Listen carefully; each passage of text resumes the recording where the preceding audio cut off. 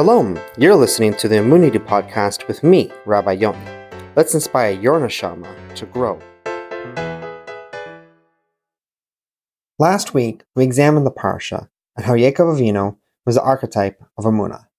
In our discussion, a difficulty was raised regarding Yaakov.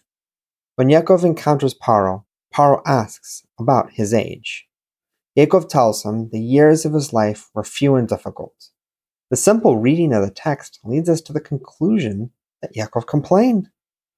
How could one who is a master of Emunah complain about the life that Hashem gave him? After looking at the Mavarshim, we conclude that Yaakov was really explaining to Paro that he isn't as old as he looks, and so on. However, the question is still asked on a basic level. Can someone feel suffering and still have Emunah? Can someone complain about the suffering and still have Emunah?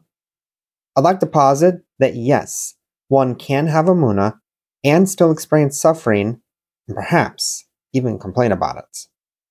Emunah is a matter of perspective. So what's the purpose behind our pain? The purpose behind our suffering? It's an age-old question that many people have endeavored to answer throughout the years. It's a challenging question since it brings up why evil exists. Yeshaya teaches us that Hashem created evil, that he created suffering. So if Hashem can only create something that can be for the ultimate good, then even suffering can, in the end, only be for the good. Let's look to the parsha to give us insight. In our parsha, Shemos, we see there's a lot of suffering of Klal Yisrael. The Midrash takes notes of this. The Holy One, blessed be He, gave 3 good gifts to Yisrael, and He gave them only through afflictions: the Torah, the land of Yisrael, and life in the world to come. Midrash Rabbah Shemos 3. Gimel. The Midrash brings sources throughout Tanakh to prove its point. Tehillim 94:2. Praiseworthy is the man whom God afflicts, and from whose you teach from your Torah. Devarim 8:5. You should know in your heart that just as a father will chastise his son, so Hashem your God chastises you. Mishlei 6:23.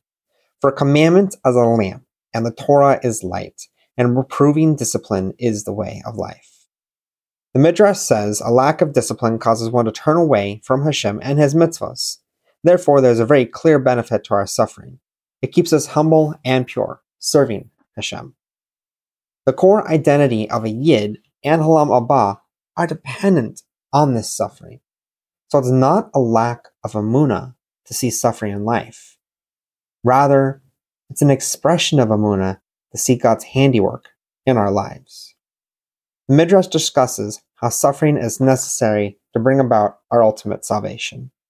It refines and guides us in life. In fact, when we fail to discipline, we have offspring that are Rishayim. Discipline, sometimes harshly, is necessary for growth and sticking to Torah values. Examples include Yishmael versus Yitzchak, Esau versus Yaakov, and David HaMelech with his sons Avshalom and Adoniah. In the Sidra, we see plenty of suffering. Bnei Yisrael put into servitude. Execution ordered for the Jewish male babies. Paro gets tsaras and uses Jewish blood to try to treat it. Backbreaking labor increases when Moshe returns. And Jewish children are put to death between the bricks. In these cases, we see the narrative driving toward the point of redemption.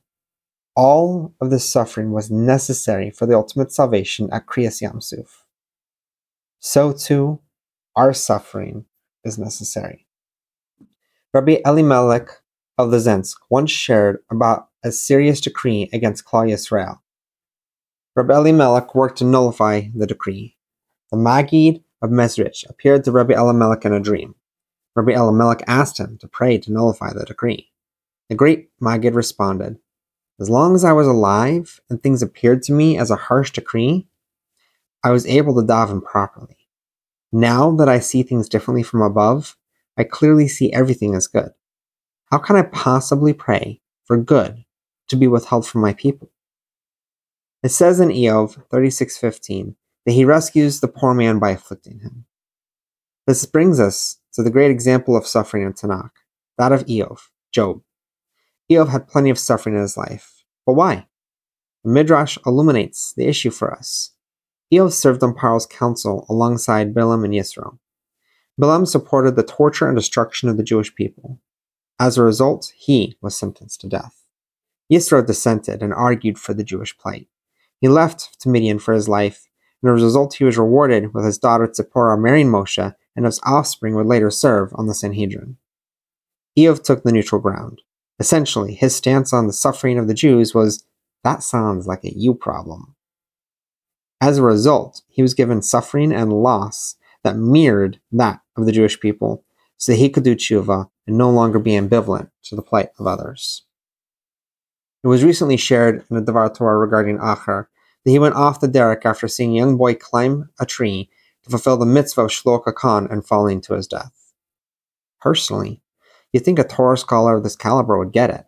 After all, while even off the derek, he kept his Talmud accountable to the halacha and made sure he didn't walk outside the Tachum on Shabbos, counting the steps while engaged in deep and meaningful conversation. We have to drop our assumptions and pride. The Gemara in Sanhedrin 103b cites a midrash that Moshe petitioned Hashem as to why he was allowing Jewish children to be put to death by being used as batter for the bricks to hold each other. Hashem allowed Moshe to save one of them, Micha. Micha was later directly involved in the Chet Egel, as well as forming his own cult of Avodah Zarah, and had to be put to death. Hashem's example was clear.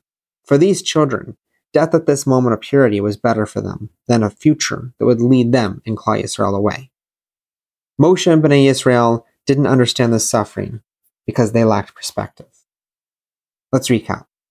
Why is there suffering? Reality is we don't see the big picture. All evil and suffering in the world, all the Baruch Dayan Emes, is really good, Baruch Hashem, and the perspective of eternity and Am Haba. Suffering can be a tikkun for where we fall short, either in this life or another. I have stories to share with you regarding the idea of suffering being a tikkun for another life. The bris.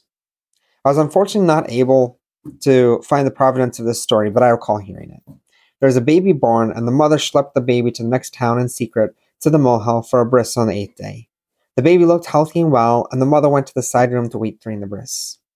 Once the bris was completed, the mother came in, and to her shock, her son had died. The mohel explained everything went well, but the boy died immediately afterward without reason. Makabel explained the boy was actually a reincarnation of Gilgal, of someone who kept all the mitzvos and intended to convert, but died before he could be circumcised. He had to come back and complete this last mitzvah. The unexpected child. The Baal Shem Tov tells a similar story. You can read about it at Chabad, the link's posted on my website. Essentially, a husband and wife wanted a child, and they tried every segula they could, to no avail. They went to the Baal Shem Tov, who sadly informed them they were not destined to have children. Upon seeing their great anguish, the Baal Shem Tov blessed them with having a boy. Shortly after, they had a boy and a bris. The boy grew up happy and healthy. On his second birthday, he wouldn't wake up. Nothing could be done. When they later saw the Baal Shem Tov the time of the tragedy, he revealed they were not destined to have a child, but upon seeing their anguish, he saw there was a soul that needed to come down for a short while for tikkun. Several hundred years ago, there was a Goyish king and queen who wanted a child. Upon threatening to expel the Jews to receive their prayers, they are blessed with a baby boy. For 2 years, the boy nursed. By the age of 5, he surpassed the ability of the local teachers, and they brought in a priest with renown to teach him. Long story short, the priest was Jewish and in hiding, and the boy learned from him many years, discovered he was Jewish, and the Jew agreed to teach him Torah in secret. Later on, the boy chose to convert in secret and move out of the kingdom, never return to the palace. That boy that converted had but one tikkun to make. 2 years of his life being fed in a spiritually negative palace. The rich and the poor. There was a rich man who had a life of difficulties, and when he consulted a makubal, he was told to go to a certain apartment number and leave him a fortune, that his sorrows would end. He went to the apartment number, gave the stranger a large sum of money. Upon leaving the apartment, he slipped on the stairs and fell to his death. When the makubal was asked for an explanation, he told them a story. There were once 2 men, friends, many years ago. It seemed one was destined to be rich and the other poor. The first poor one asked his rich friend for tzedakah. Upon the giving of tzedakah, the fortunes turned and they swapped roles. The formerly poor man now rich, and the formerly rich man now poor. The formerly rich man now poor asked for tzedakah from the formerly poor man now rich, and the request was granted. Tables turned again. Poor, rich, then poor. When he asked his friend for tzedakah once again, the rich man declined, recognizing the pattern. He just couldn't be poor again. The poor man died in his poverty, and the rich man felt guilt for the rest of his life. Makuba pointed out that the poor man was reincarnated as the poor person in the apartment, and the rich man as the rich person who died on the staircase. This last act of tzedakah was the final tikkun he needed. These stories all have common themes. One of them is not death. They just happen to have a coincidence of that. They all have a common theme of there needing to be a tikkun from a prior life, and sometimes that's why we experience the suffering we do when we don't fully understand it. Amunah, it's not trusting that God's going to spare us from suffering. Amunah is trusting in God and seeing suffering as a gift when it's given. Baruch Hashem, it's not a catchphrase. It's a mindset and ultimate reality. Just as Yaakov recognized everything was min hashemayim, so too may we merit to recognize the true source of our tzuras and appreciate everything Hashem sends our way. We don't need to understand why we are suffering. We just need to understand that suffering was created by Hashem as one of the means of refining us to who and where we need to be, either in this life or the next.